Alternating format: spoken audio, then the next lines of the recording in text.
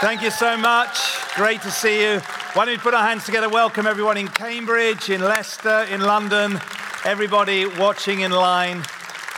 We're coming to the midpoint of our series on God's plan for your well-being. Trust you're finding it helpful. What we're doing is we're looking at this wonderful theme that God is the source of all true well-being. He is Jehovah Shalom. He is the God of peace and well-being. And because of that, he actually is a good father who wants to help us see an increase of well-being in every area of our lives. And what we've been doing, we've been looking at our lives, not compartmentalized, but the idea that we've got 6, if you like, interrelated areas or tanks. And we're looking at the idea of having a dashboard, a life dashboard. And I want us to think again today about how we're doing in these various areas. You know, where are the dials? Are they in the red zone? We're in empty, amber. Well, quite a lot of work needed. Or do we feel like we're doing really well in an area? We're in the green zone. The last couple of weeks, we've been focusing on the first 2 areas. We've been looking at our physical well-being and then our emotional well-being. Today, I want to look at this vital subject of our spiritual well-being. Let me ask you a question. How many of you have ever been away on holiday or you've done something really fun? You've been away with family or friends. Maybe you've had the pleasure of watching England win a football match or a rugby match, or Man City win, you know, something that really just gives you a buzz.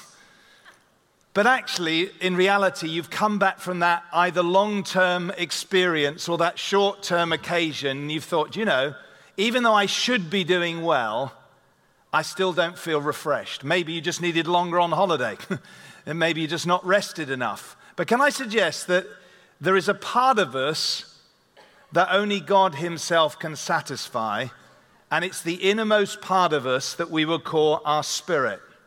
You see, in 1 Thessalonians 5, verse 23, Paul puts it this way. He prays for the Thessalonians, and we can take it for ourselves. He prayed that we might be made holy, whole and holy, in 3 areas. Can we say this together? Spirit, soul, and body. Spirit, soul, and body. Now, if I say, body, all of us know what we're talking about. If I say soul, may need a bit of unpacking. I like simply to describe our soul as comprising of our mind, our will, and our emotions. We've been looking at our mind and our emotions, particularly over the last few weeks. But what about our spirit? What's that about? Well, I believe there's an innermost part of us, if you like, at the core of our being, that before we become Christians, it's like we're spiritually dead or empty, and it's only when we come to Christ that spiritual part of us comes alive. And even when we're Christians, we need to, as it were, keep filling that spiritual tank, because when we're filled spiritually, it has an impact on every other area of our lives. Many of you have heard my testimony, but when I was 19, I had lots of things outwardly going well. I was up at a great uni studying a great course. I had a beautiful girlfriend who's now my wife. Everything outwardly was looking good. And yet I couldn't put my finger on it. I knew there was just something missing on the inside. Many people today, I think, are aware there's something missing, but they don't quite know what it is. St. Augustine, many, many centuries ago, put it like this. He said, "You, Lord, have made us for yourself, and our hearts are restless until they find their rest in you." That's a great quote, I believe. It's saying that deep in our human condition, if you like, we're not just physical beings, we're not just emotional and mental beings, we actually have a spirit, we have a spiritual dimension. There's something on the inside of us that can only be satisfied when we have a sense of a relationship with God. And so for me, all that changed, that sense of restlessness, when I invited Jesus Christ to come into my life. Not only felt forgiven and loved and full of joy, but suddenly, for the first time, I think ever in my life, I felt deeply, deeply at peace and at rest. It just felt like it is well. There's something about that encounter with Christ that changes us from the inside out. And maybe you're here today and you don't know that deep sense of spiritual peace and contentment. Well, at the end of the message, wherever you're gathered, we want to pray with you and help you make that step. But for many others of us, we become Christians. We know what it is, if you like, to have that initial encounter with God through Jesus Christ. But how many of you discover that you can be a Christian and yet still not be in the green zone spiritually? Because actually becoming a Christian, getting born again, is just the start of a journey. And in order for us to enjoy spiritual well-being, there's kind of God takes the initiative, but we have to respond to his initiative, not just when we invite Christ to come into our life, maybe many years ago or even decades ago. We have to cultivate this relationship because that's what God's interested in. He wants a dynamic, personal relationship with every single one of us. And it may be you're here today, and if you look at your spiritual dial, you say, to be honest, I think maybe I'm either amber or heading towards or in the red zone. I mean, you're here, praise God. You're in one of these gatherings, which is amazing. There's still a sense of, I know that God is the answer, but if you're honest, you're really struggling. Maybe even coming to church is an effort. Maybe you know you ought to read your Bible and pray, but there just doesn't seem like much passion or desire. Well, it may be then that you need a real spiritual overhaul, and I pray the Holy Spirit will meet with you today and begin to restore you just like he did Elijah. Maybe others here that you're kind of doing okay, but if you look back, you're probably in what I would call the stalled or the stuck zone. In other words, you're just on a bit of a plateau. Life's kind of trotting along, but you're not really encountering God in a meaningful way. You're not really growing spiritually. Well, again, I believe God wants to meet you today. And then there's maybe a third group. You say, I'm doing well, I'm walking with God, but can I say even then, there is so much more because God is an infinite God. He wants every single one of us to have a spiritual upgrade. Amen? Wherever we're at, he wants to meet with us today. So what we're going to do is we're going to look again at Elijah, this Old Testament prophet we've been studying. And he's a great example of somebody who was doing great spiritually, had an incredible series of spiritual victories, and then suddenly, through I think a combination of overdoing it and a combination of the fear, the missile of fear from Queen Jezebel, he literally hits rock bottom. All his dials were in the red zone. What I love about Elijah, even in his most desolate place, he hasn't turned his back on God, he's just given up on himself. Hence he says, Lord, I've had enough, take my life. And so God, who loves him, just like he loves you and me, he's for us. Amen. Even if we're down, he's not abandoning us. And he hasn't abandoned Elijah. And so he comes to him, he sends in the angel. He allows Elijah first to have a good sleep, then he makes a meal for him. That's the physical replenishment. Often God starts from the outside in. Then there's the, if you like, the emotional encouragement. The angel comes, as we saw last week, and basically tells him to get up. But that's not the end of it. He's still in the desert.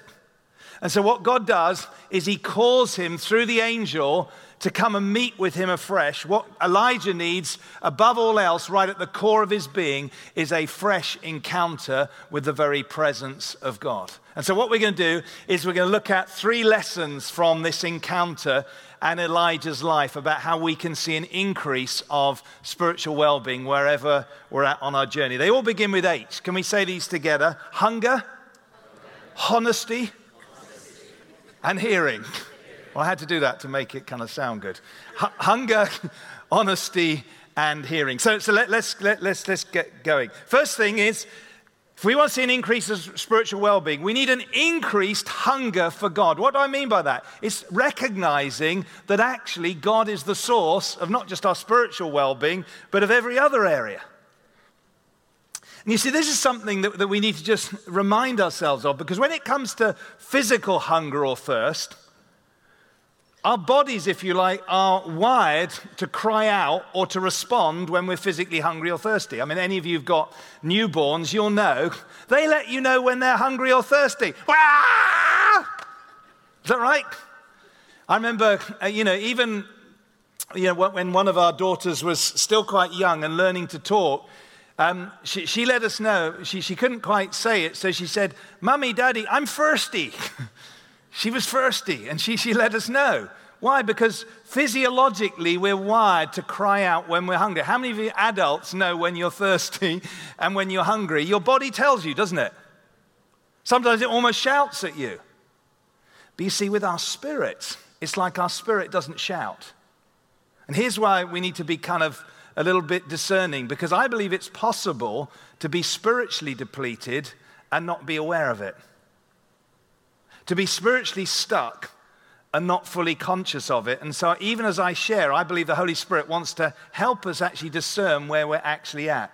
And so we need to be a little bit more wise and a little bit more discerning when it comes to where we're at spiritually. It's pretty obvious. If we're tired physically, we know that. If we're emotionally down, we know it. But spiritually, we need to allow the Lord to help us. And so what's happened here in the Elijah story is that the God who's begun to help him be physically replenished and emotionally restored calls him to go on a 40-day journey. Say 40 days.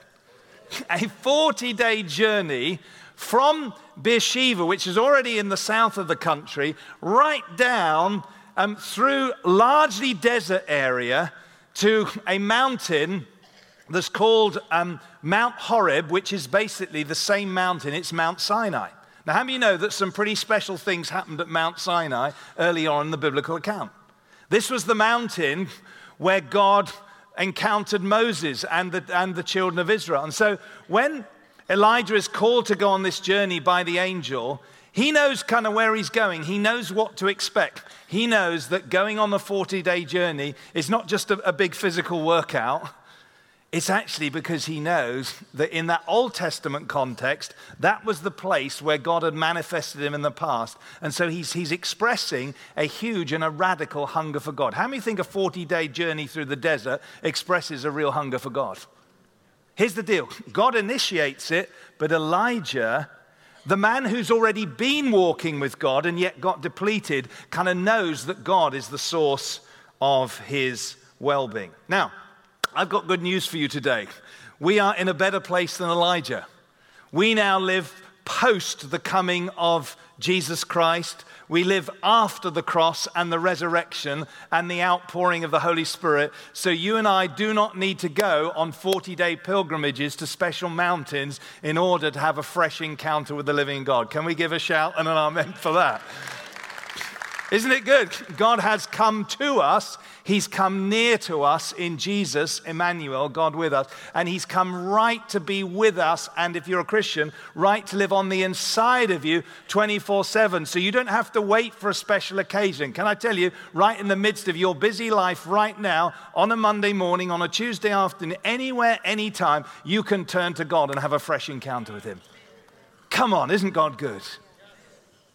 So that's the grace that we live in. But I believe it's important, though, that we don't, as it were, lose the lesson from this Old Testament story, which is even though we don't actually have to physically go somewhere because God actually lives on the inside of us, I believe there is something we can learn about, if you like, the passion and the desire and the hunger that meant Elijah was prepared to pursue God in such a radical way. Let me try and give you an illustration may help. Again, when our girls were younger, much younger, we'd play hide and seek. And although I was always, in real life, present for them, in that game, there was something about the thrill, the two-way thrill, mine and theirs, about the joy of seeking and finding. There was a fun in it. There was, and I think in some ways, it's a little bit like that when it comes to God. It's not that God is hiding from us. Pastor Bill Johnson put it this way: God doesn't hide things from us, but for us. You see, when we talk about Christianity, it's not a religion, it's a relationship. Can I remind us all, basic foundational 101 stuff, God is a father. And he loves us, and he wants us to have a relationship with him. And there's something about the childlike desire. God, I want to know you, that I believe thrills the heart of God. What does it, James say? Draw near to God. Yeah, and he draw near to you. Seek the Lord, and you will find him. And so something about this encounter that I believe is integral. Can I say, if you want to break through, if you want to see an increase in your spiritual well-being, as it were, cultivate an increased hunger, but don't just allow it to stop at desire, go into the discipline of actually looking at your calendar, looking at your lifestyle and say, how can I carve out some more time to be with the God who's always with me? Amen? Because it's one thing to have God living inside of us. It's another to actually, as it were, pursue his presence in a more active and a deeper way. How many want a deeper walk with God? Well, there's a great promise. If we seek him, we will find him. So that's the first thing, an increased hunger for God. And can I say, if you've never started developing a relationship with God, don't try and do something that is, for where you're at, unattainable. Like, I'm going to pray 5 hours a day. Yeah, okay. We'll see how that goes. No, maybe all you can do, can I say 20 minutes of, if you like, feeding and feasting on the presence of God, maybe getting a Bible reading plan, not rushing through it, slowly reading it, let God speak to you, journal, and then pause and pray the Lord's Prayer slowly. I'm going to tell you, 20 minutes will go like that. I'm going to tell you, that will be a great start for you to continue to go on a journey of increased intimacy with God. Or it may be you've been going with God for a long time and you're spiritually stuck. Ask the Lord this week, as you read through the daily devotionals, you're in your group, ask the Lord, what would be the next step for me to grow in my hunger and my intimacy with God? So that's the first thing, increased hunger. Secondly, an increased honesty before God. Increased honesty before God. How many of you, when somebody asks you, maybe somebody you don't know very well, asks how you're doing, I wonder how you respond. I ask people this all the time. How are you doing? And I get normally two answers. One is, I'm fine. Or sometimes, if they're feeling a bit more dour, not too bad. In other words, we give these kind of bland and I understand why we do that culturally. We people we don't know, we don't want to pour out exactly where we're at. We don't want to tell people, and probably when somebody asks you the question, they don't want to hear 10 minutes of either all the joys in your life or all the woes. But can I say it's really important that we do have a few close people in our lives who we can go beyond the I'm fine or not too bad and actually tell people how it really is. And that's one of the things that I'm hoping and praying and trusting that this series is doing. Even the fact that this, so many more of you in small groups, I think is fantastic. My prayer is the climate and the cultures. We look at these dials, we actually say, no, don't tell me where you want it to be. How are you really doing? And then begin to unpack that. There's something about that accountability that helps us emotionally and it helps us spiritually. But what I want to focus on here is the good news that we have someone, i.e. God himself, who wants us to have an incredibly open and honest relationship. You see, God is not a distant God. He's a God who's come near. God doesn't want us to have a formal kind of fear-based relationship with him. He wants us to come, as it were, before him, warts and all, and say, here I am, Lord, this is what's going on. Come and help me, Lord. Break into my life. I love you. I honor you. I want to put you first. Let's have a raw, authentic relationship with God. Amen? The psalmist puts it this way, you know me, I love this, inside and out. You see, I think sometimes what we do is I think one of the reasons why we can hold back from God is like, well, if he only knew where I was at. Can I say he does? And I don't think we consciously do this, but maybe unconsciously there's a sense of, yeah, but I haven't got my life all sorted out. And what about this area that's in the shadow? He knows it anyway. He knows the good, the bad, and the ugly. And because of Jesus Christ, you can come before him and know his forgiveness, his cleansing, and his freedom in your life. Come and open your life to the Lord. Amen. This is one of the keys to spiritual well-being. You see, we need a hunger for him, but when we actually get before him, we need to get rid of the pretense and the veneer and encounter the Lord in an honest way. And this is what happened with Elijah. You see, when Elijah eventually gets to Mount Horeb, God asks him a question. In fact, he asked the same question twice. What are you doing here, Elijah? And I'm going to say, when God asks a question, it's not because he doesn't know the answer. It's not like God saying, I'm slightly puzzled, Elijah. How did you manage to get here? God knows exactly how he got here because he was all-knowing. In fact, God himself was the one who initiated the journey in the first place. So he's not asking for information. What he's actually inviting Elijah to do, like he invites us to do, is open up your life. Tell me what's really going on in your life, Elijah. Jeff Lucas, who wrote a great book on Elijah, put it this way. Elijah, talk to me. Throw aside your nice, pleasant speech and just tell me what's going on in that locked mind of yours. God knows what's really going on. He knows exactly where you're at, and he loves you anyway. Can I say, knowing that is deeply, deeply liberating. And Elijah obviously is not scared to say what's going on. Earlier on in the account of the story in 1 Kings chapter 17, we see him as a man of incredible faith, calling drought and rain and fire and resurrection. And he's a man who's prepared to be honest with God about where he's really at. And we see this here in this account at the mountain. So this is how Elijah responds to God's question. What are you doing here, Elijah? He says this, I've been very zealous for the Lord God Almighty. The Israelites have rejected your covenant, torn down your altars, and put your prophets to death with the sword. I am the only one left, and now they are trying to kill me too. Now, I haven't got time to unpack this, but basically, that statement firstly shows that Elijah is stuck because he repeats the same thing twice. It's almost as if God didn't hear him the first time. Secondly, it reveals he's completely lost perspective.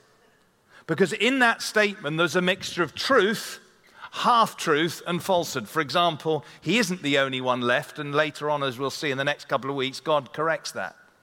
But the point is, here's the thing. Elijah felt safe in his relationship with God to pour out where he was at, even though some of it wasn't actually true. And can I say, and God didn't fall off his throne. In fact, the Lord's the one who's inviting this honest conversation. I believe the Lord wants to invite you and I into a greater, more open and honest relationship with him, because there's something about being known and being loved and being vulnerable and being honest before God that just, as it were, does something deep at the very core of your being. And this isn't just an isolated example. If you've ever read the Psalms in the Old Testament, you'll know that many of the Psalms are what's called laments, where literally the psalmist is in anguish or just despairing at what's happening in his life or what's happening in the state of the nation. They just pour out to God. And nearly always they end up with a declaration of faith and praise. Can I say that's a great combination?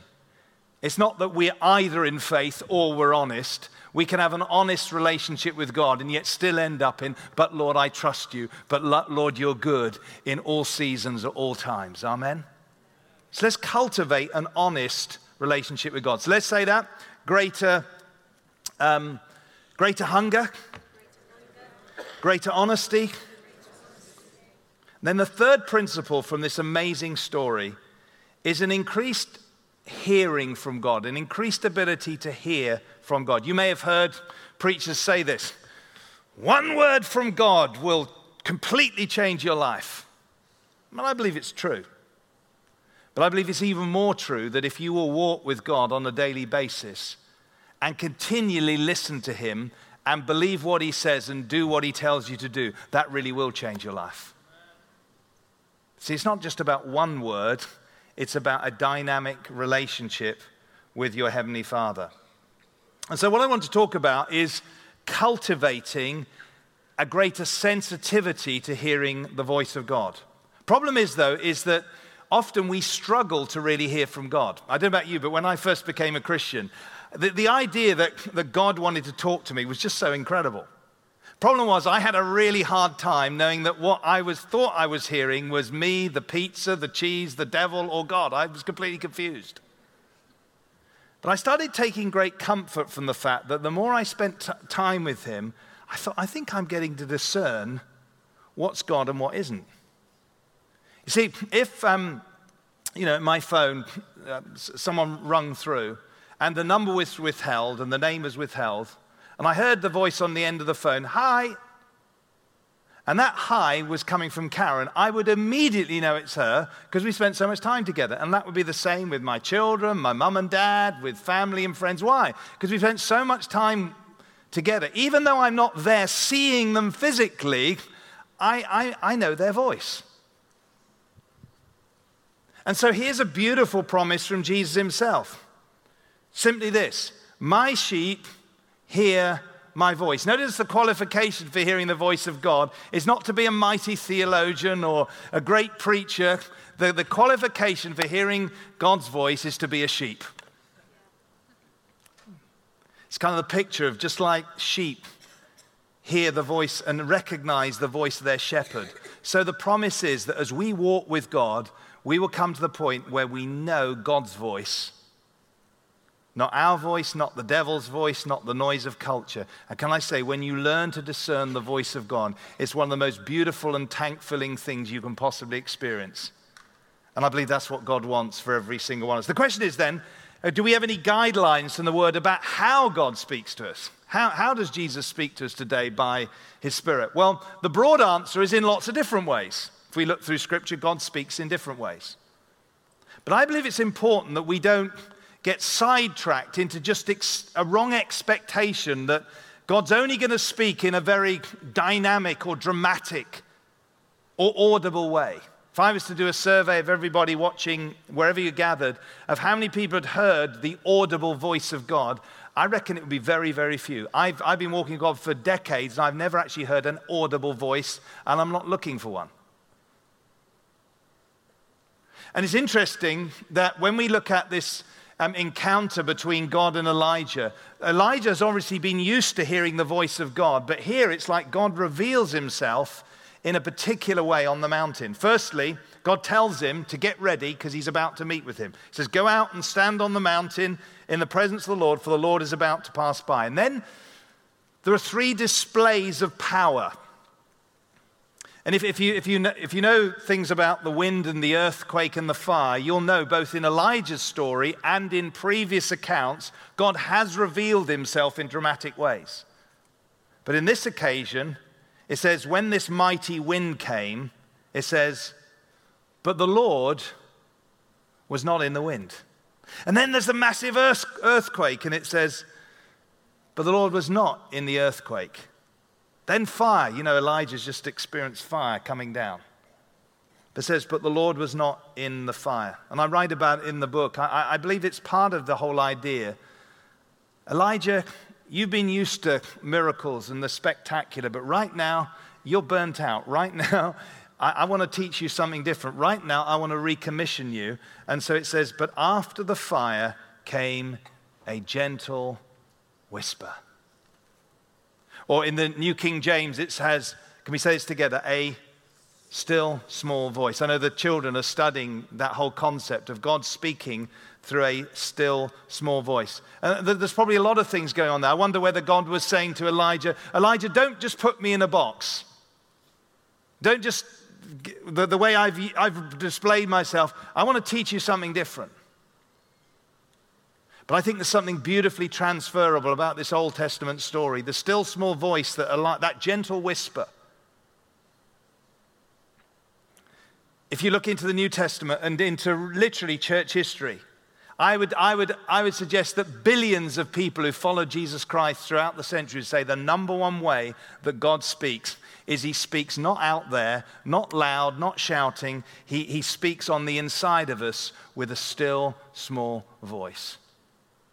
It's not so much words in our head. It may be a prompting. It may be an impression. It may be thoughts or words coming. But it also, as it were, it comes from your spirit on the inside, and you just know that you know that you know that it's God coming to you, reaffirming his love for you, encouraging you. Yes, maybe correcting or challenging you, but never condemning you, because he's a good, good Father. Amen?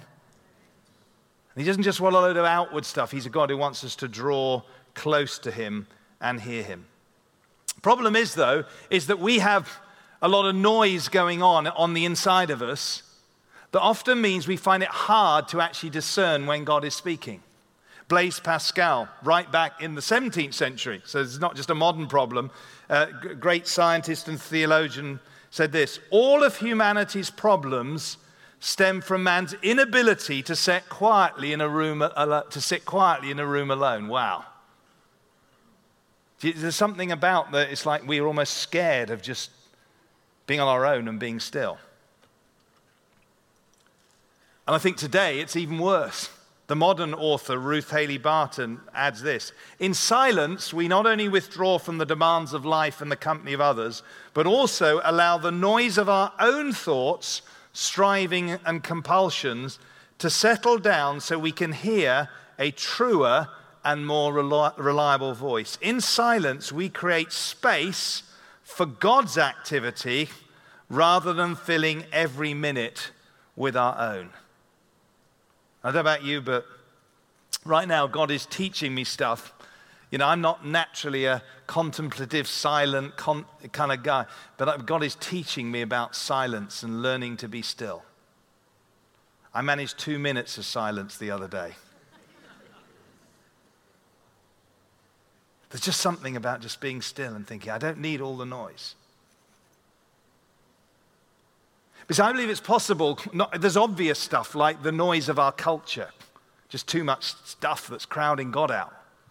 And obviously if it's sinful stuff, get rid of it. But I believe even if we're sincere, Bible-believing Christians, it's possible that we can almost fill our heads and our hearts with what I call Christian noise. Now hear me rightly. I think it's fantastic that today we can download amazing podcasts and fill our lives with Christian worship music. I think it's fantastic. I think it's a great way. Yes, immerse yourself in good stuff. But I think there's also a danger that we can end up on, if you like, developing a second-hand faith. Don't get sold short on because you're listening to somebody singing about encountering God that you're not actually encountering God yourself. Don't allow the only experience you've got of the Bible or truth be your favorite preacher speaking it. Make sure you know it, not just they know it. Amen? There's a guy called Chance the Rapper, from Blaise Pascal to Chance the Rapper. He's a young guy, only 26. He had 3 Grammy Awards. He's a Christian, loves Jesus, includes reference to his faith in public. But last year, at the peak of his career, he decided to take a temporary break away from music in order to read his Bible. He wrote on his Instagram before the break, "I'm going away to learn the Word of God, which I'm admittedly very unfamiliar with. I've been brought up by my family to know Christ, but I haven't taken it upon myself to really just read my Bible."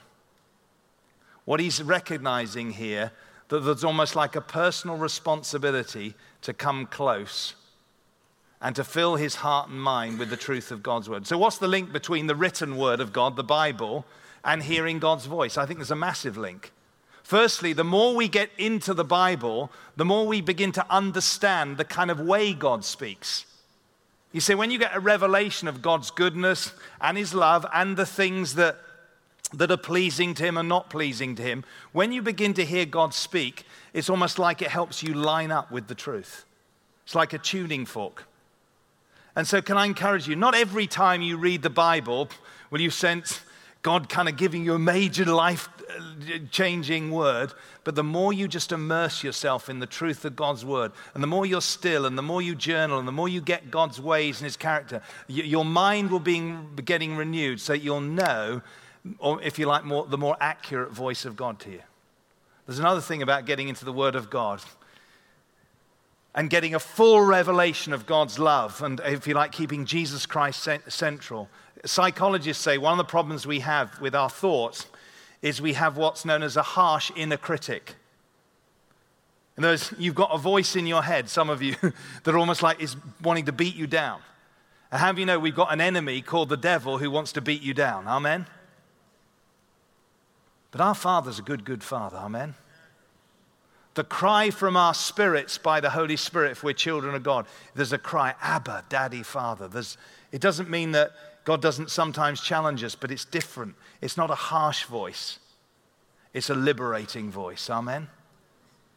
And so let's take an opportunity as we go into this week. Firstly, let's just think again about our spiritual well-being. Let's look at the dial. Think about, Lord, help me see where I'm at. And then, Lord, I want to cultivate an increased hunger for you. I want to be more honest before you. And then I want to learn to be still and know that you are God. Let's pray together. Father, I want to thank you so much for your wonderful grace and your love for us. Thank you, Lord, that you are a good, good Father.